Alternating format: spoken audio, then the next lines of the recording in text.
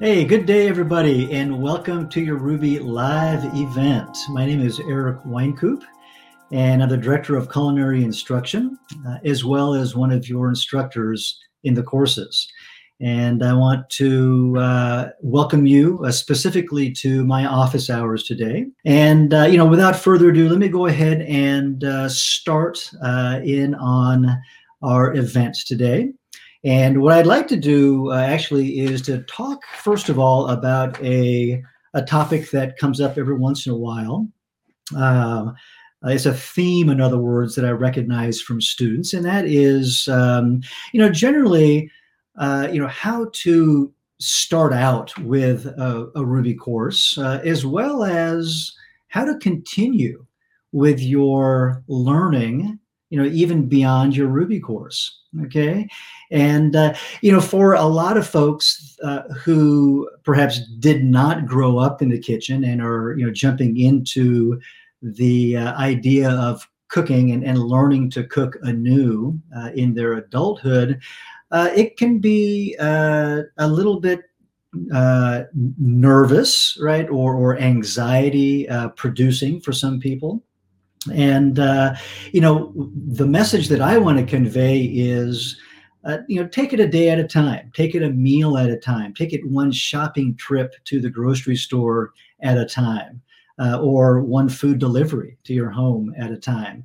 Don't worry about perfection, right? First thing out of the gate. I think, one of the interesting sort of psychological challenges around cooking is that it is such a mundane activity, right? We do it every day. We do it multiple times a day. That in a way we expect it to be easy, right? It's kind of like taking a shower. We do that most days, right? And it's not like that, as it turns out, right? There's a lot to learn, just in terms of information. There are a lot of skills to develop when it comes to food handling. Much like acquiring the skill and knowledge of any other activity, such as playing the flute, or maybe learning judo, right? All those things take time. And certainly you wouldn't expect yourself to pick up a flute and learn to play it with any level of proficiency after a week or two, or gosh, maybe not even 90 days, although you would certainly see progress, right? So same thing in the kitchen. Give yourself some time. I'm going to give you lots of time, and I'm here to support you along with my colleagues, and even beyond, right, your Ruby course experience, whether you're in a 90-day course, such as the Forks Over Knives Ultimate course, or one of our shorter or longer courses. Okay, cooking is a lifelong endeavor, and it certainly is for me. And for my colleagues that are professional cooks and chefs, we recognize that there is no end to the possibility of learning information and acquiring new skills, or deepening the skills that we have in this beautiful world of food and cooking. And so I hope you approach this with the long-term vision, and think of this in the context of the longue durée, and just enjoy it, right? Experience the joy of cooking. All right. So those are your words of motivation for the day. Now, let's take a look at the posted questions. All right. And the first one is from Virginia. What is your favorite recipe in Ayurvedic cooking? Which area of cooking do you see trending in the next few years? So a couple of interesting questions here. So let's take the first one regarding Ayurvedic cooking and my favorite recipe. So, let me explain to the audience Ayurvedic cooking, and how that fits into the context of the larger world of cooking, and how this particular question intersects with the topic of Ayurvedic cooking. All right. Um, so, Ayurvedic. Let me come at it from a different angle. Cooking, really, uh, practically any cooking can be Ayurvedic cooking, generally speaking. Okay, um, the I think the important thing to keep an eye on, or at the forefront of our understanding, is that this idea of preparing food Ayurvedically for somebody, whether it's ourself or somebody else, must take into consideration the doshic profile, right, of the diner. And if we have Vata, Pitta, and Kapha as the three primary doshas, or biopsycho energies, right, that are sort of front and center and at the core of Ayurvedic theory, then we need to tailor that dish, that beverage, or that meal to best align or balance the primary doshas, or primary dosha that is in question, right? And often we're talking about a dosha that is likely to be out of balance. And we're trying to restore that to the natural state, right, of that particular diner. And so, with that sort of individualized approach in mind, any, in this case, recipe, any favorite recipe, um, you know, can be served with that Ayurvedic approach. And Virginia, to more specifically answer your question, I don't have a single favorite Ayurvedic recipe per se. Every meal that I produce is produced with the Ayurvedic principles in mind, and I approach cooking through an Ayurvedic framework each day. In our home, we have three members in our immediate family, and each of us has a different dosha that is the primary dosha. Now, we'll serve the same meal, but you can then adjust it with cooling herbs or heating spices or something else that will then better tailor that dish or that meal for that particular consumer. Okay. And whatever I'm eating is my favorite Ayurvedic recipe of the day. All right. Now, your second question regarding what I see trending in the next few years.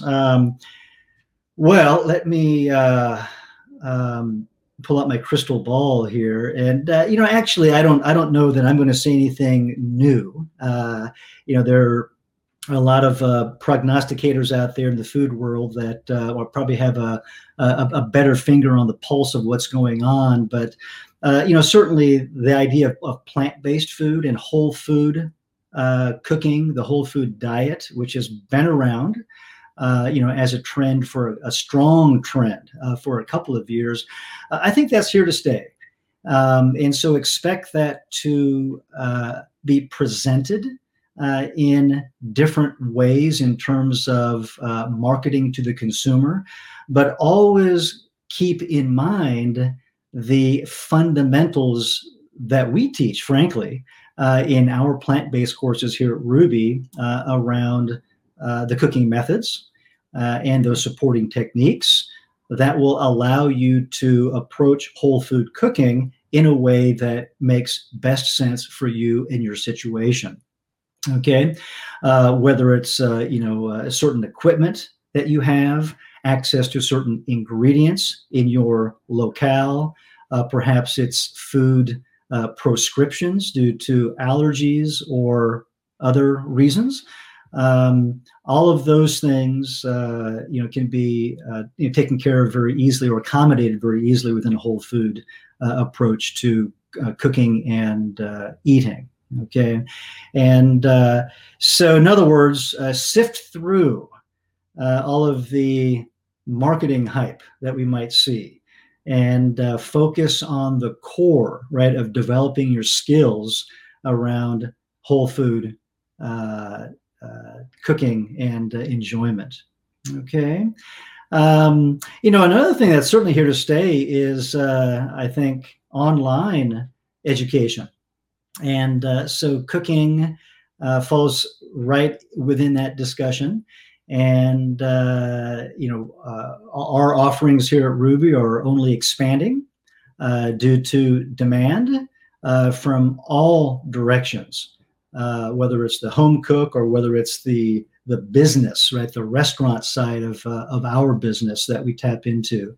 And, we are here to serve the world, as it turns out. And so those are a couple of things that I hope that you might enjoy moving forward into, at least the next couple of years. Okay. Thank you. Okay. Next up from Randy, suggestions on how to set up my refrigerator and pantry. Specifically, what are they looking for in the pictures I send in as my first homework assignment? Types of containers expected or easy setup would be helpful too. Yes. So, one of our first assignments in some of our courses is the kitchen reset assignment. And you're asked to put some thought, right, to the places and spaces in which you store your food items. And, even to put a little bit of effort in tidying up those spaces. And this is in an effort for you, the student, to prepare for the course, both mentally as well as physically, right? This is mise en place for the course. So it's not for us, okay? And I want to emphasize that. When you tidy up your refrigerator or your pantry, we just want to know what you've done. And, hopefully you've engaged at a level that is certainly meaningful to you, and we'll provide some feedback. This is a sort of an introductory assignment.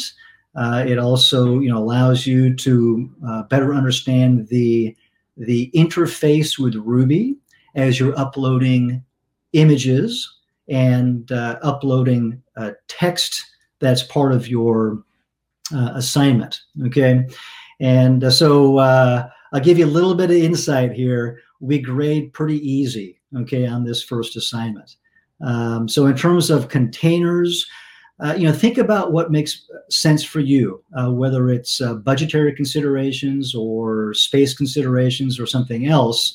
But glass containers are popular, as well as plastic containers.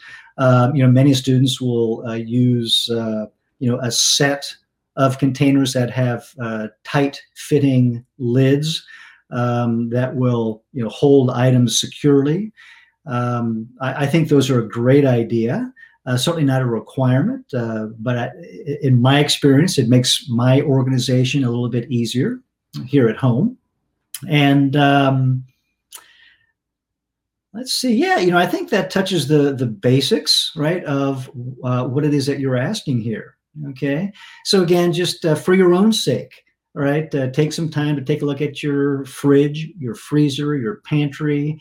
Some of us have, many spaces where we keep food, upstairs and downstairs. And so just check out those places and see that they're easy to access, that you know what's there, that you're prepared to use those ingredients. In other words, they're not so outdated that you wouldn't want to use them, in which case you might discard them now. So it's just a way for you to make a fresh start. I hope that's helpful. Thank you. All right, next up from Christina. Ideas on how to turn my love for cooking and healthy eating into profit. Well, now, this is a common question, and it's also a very big question. And, I would say first, think about what your passions are, what your areas of interest are relative to food, cooking and health. Are you a people person? Do you like to talk? Are you good at marketing, therefore, and reaching out to people, or do you prefer to be in the shadows, so to speak, or in the back of the house, as we call it, doing the cooking?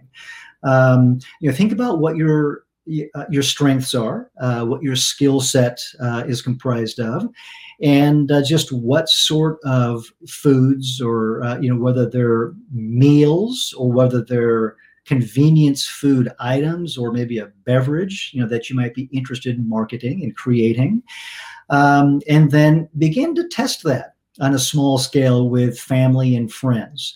And then also, I'm a big fan of creating a business plan.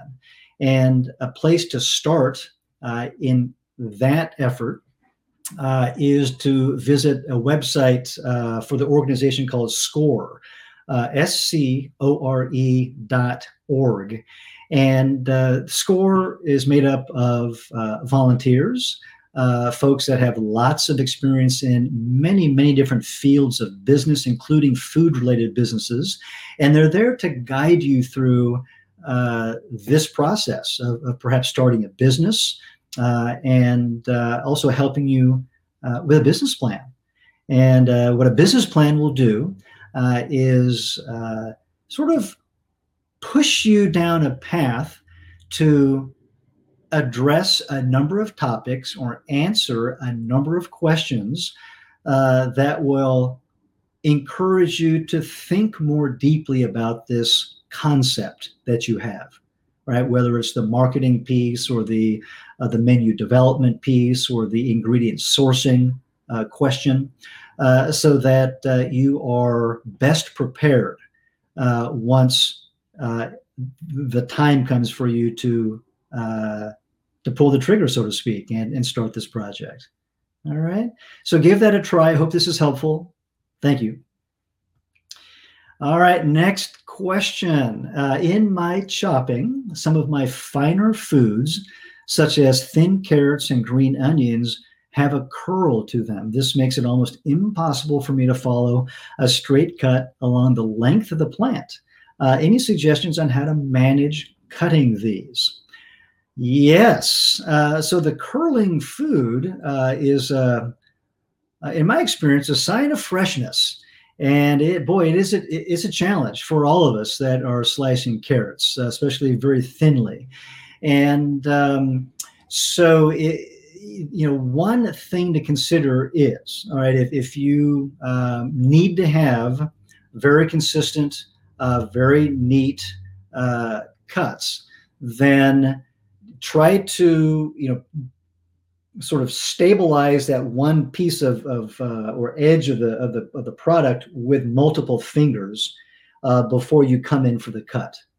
Okay, and if you've got just a little bit of fingernail, that sometimes will help get some grip again on the edge of that piece of produce, the carrot in this case, allowing you to better stabilize it before you come in and make the slice with a knife. Now, I've also noticed that when a carrot is maybe not quite as fresh and plump, maybe it's been in the fridge for a few days and lost just a little bit of moisture, that tendency to curve is reduced, and it's a little bit easier to make those knife cuts. Okay, just a little, I don't want to call it a chef's tip, but just a little insider tip.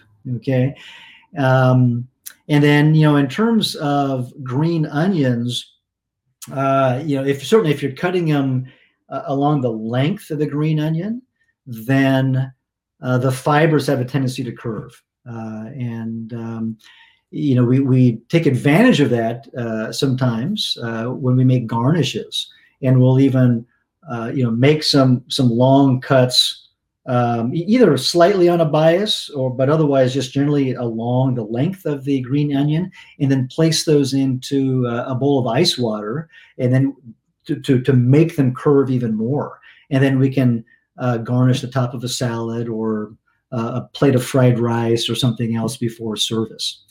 So you might even use that to your advantage. Okay, thank you. All right, and the next question.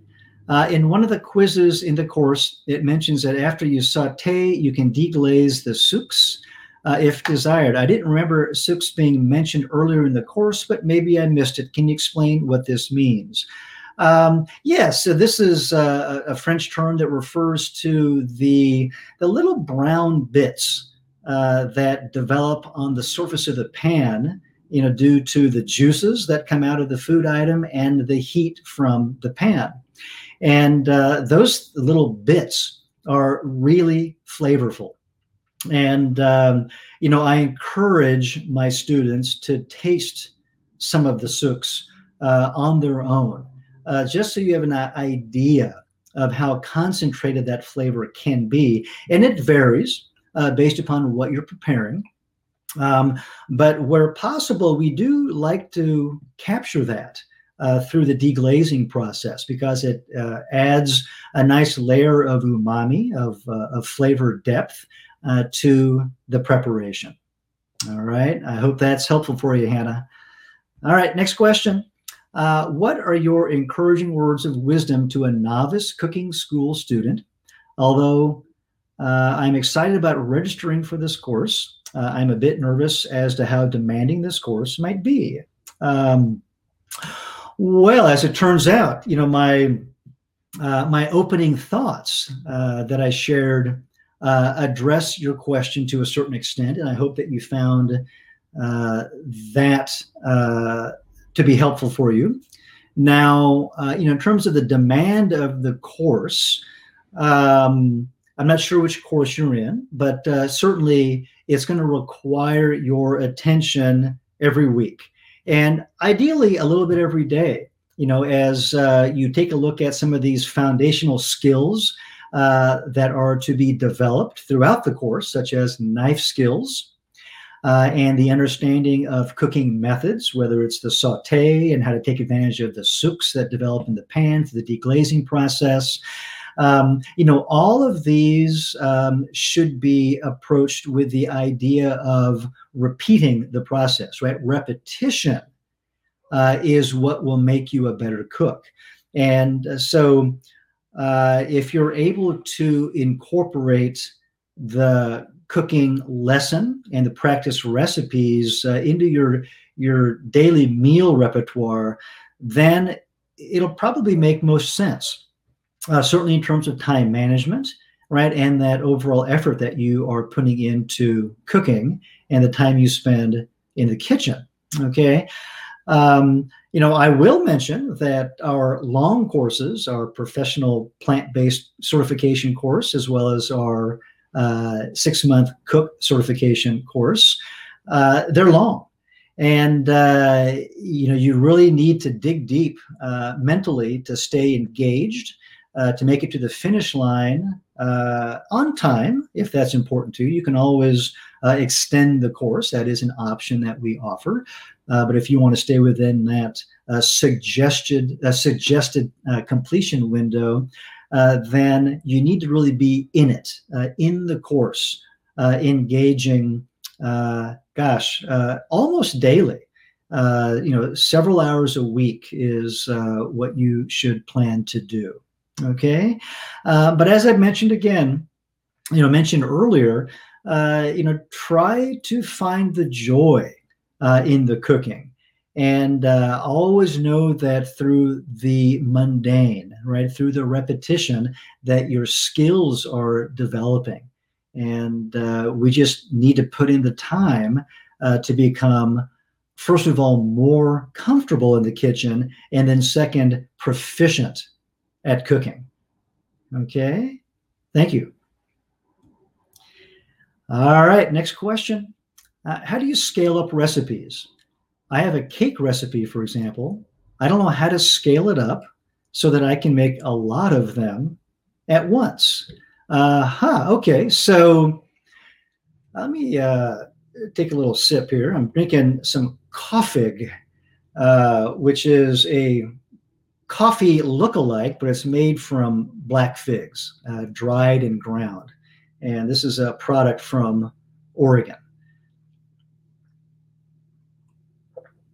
Okay, let's see. Let me first sort of talk about scaling up recipes more generally. Okay, and so for example, to double a recipe is often no problem. Okay. When we start to expand even further, well, let me back up and qualify what that means. So let's say in the cuisine kitchen, you're working with a recipe that yields 4 or 5 portions, right, of some savory preparation. If you were to double that for the 8 or 10 guests that are coming, you can probably do that very simply. But as you move beyond that to feeding larger groups, maybe 20 people or 50 people, then you need to pay attention to especially the more pungent ingredients, like garlic or like spices, okay, to begin with.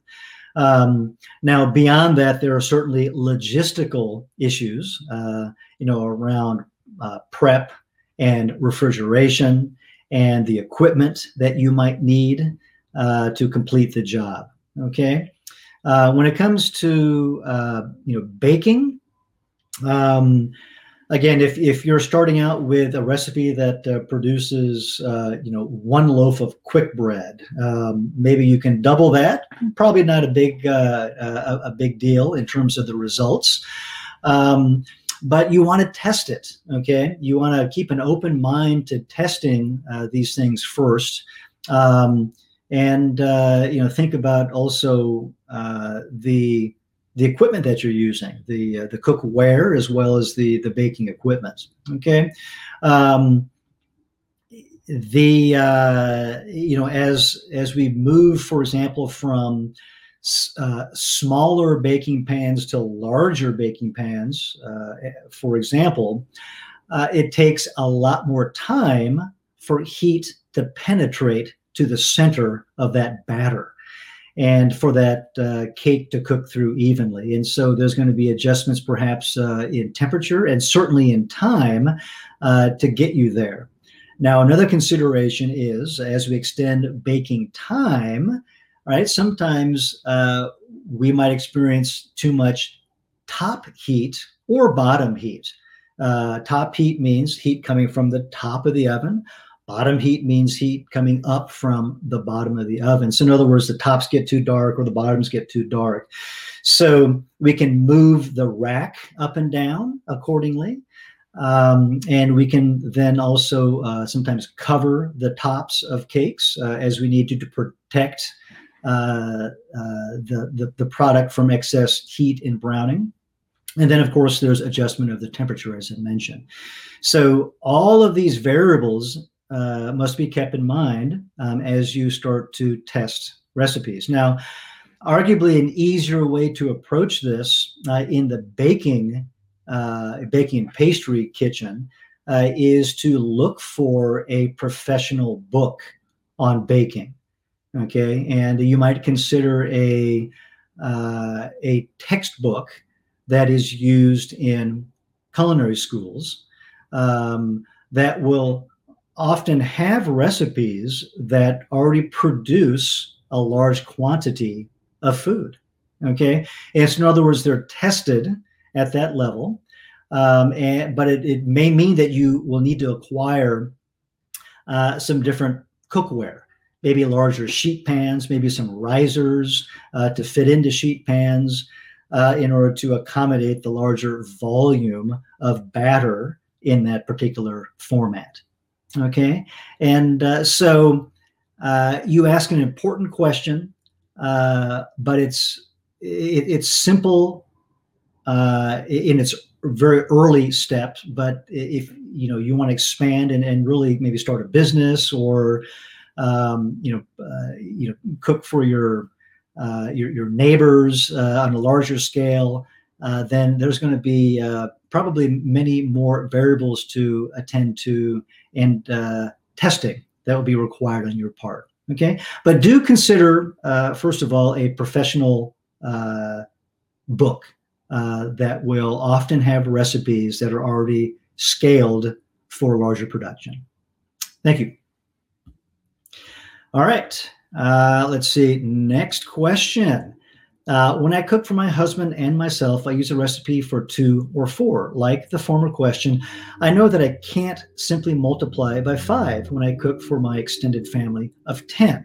How can I adjust seasonings when I do that?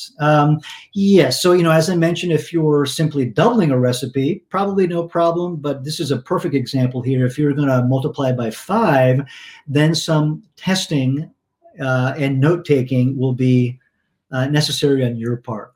And yes, indeed, it's the seasonings, right? It's going to be those more concentrated flavorings that we use that will need the most adjustment. And that will need to be done on a to-taste basis. Okay, so this is where the note-taking comes into play. All right.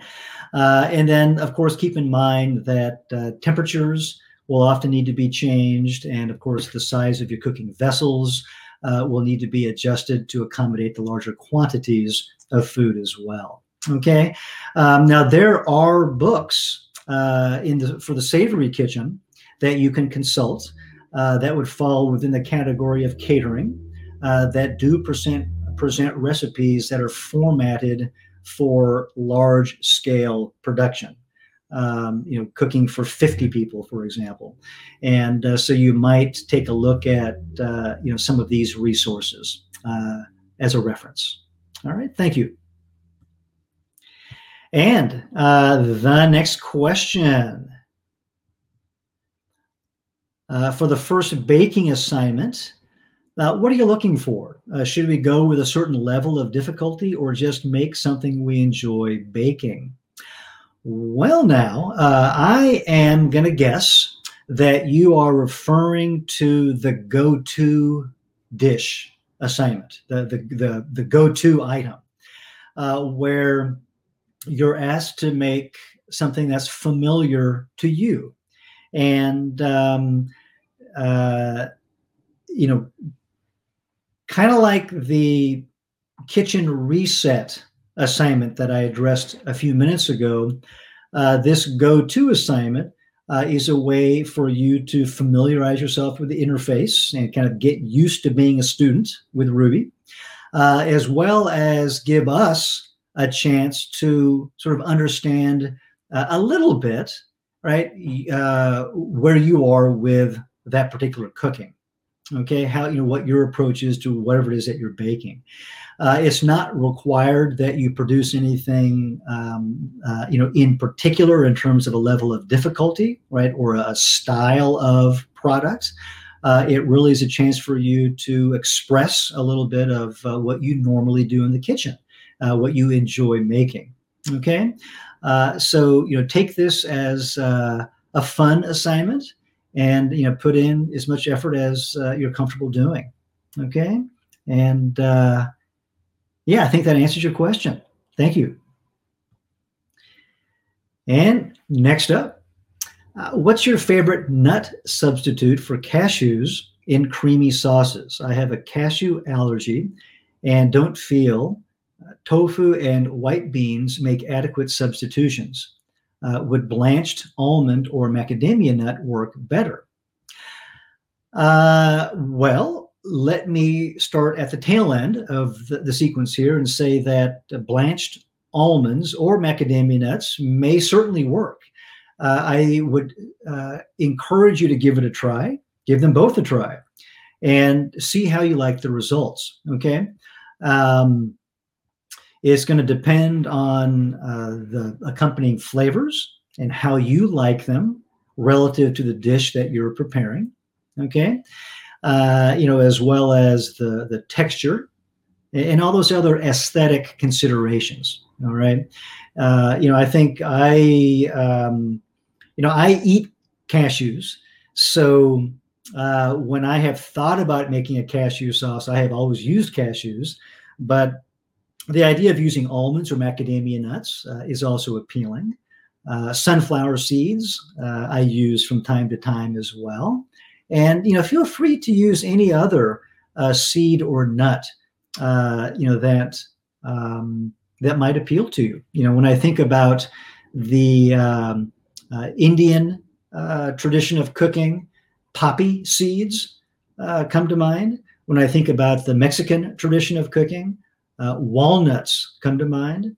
So really the world, right, is of nuts and seeds is going to be open to you, based upon what you're able to eat, and then also those aesthetic considerations that are important to you, right? But I think any of these items within this broad category of seeds and nuts are possibilities for you, and I hope you'll give it a try.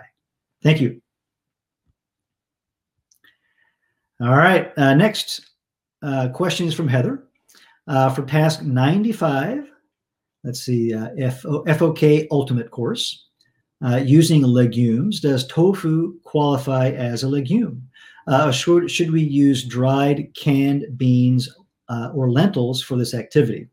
Heather, please use the whole bean or legume, whether it's canned or dried. I think that's going to be that'll provide you the best practice for the intended focus of this activity and this lesson. All right, thank you. And let's see the next question. What is the best way to introduce vegan cheese to friends and family who are afraid to try it? Well, this is an interesting question. And I get questions like this once in a while regarding plant-based food, broadly speaking. And,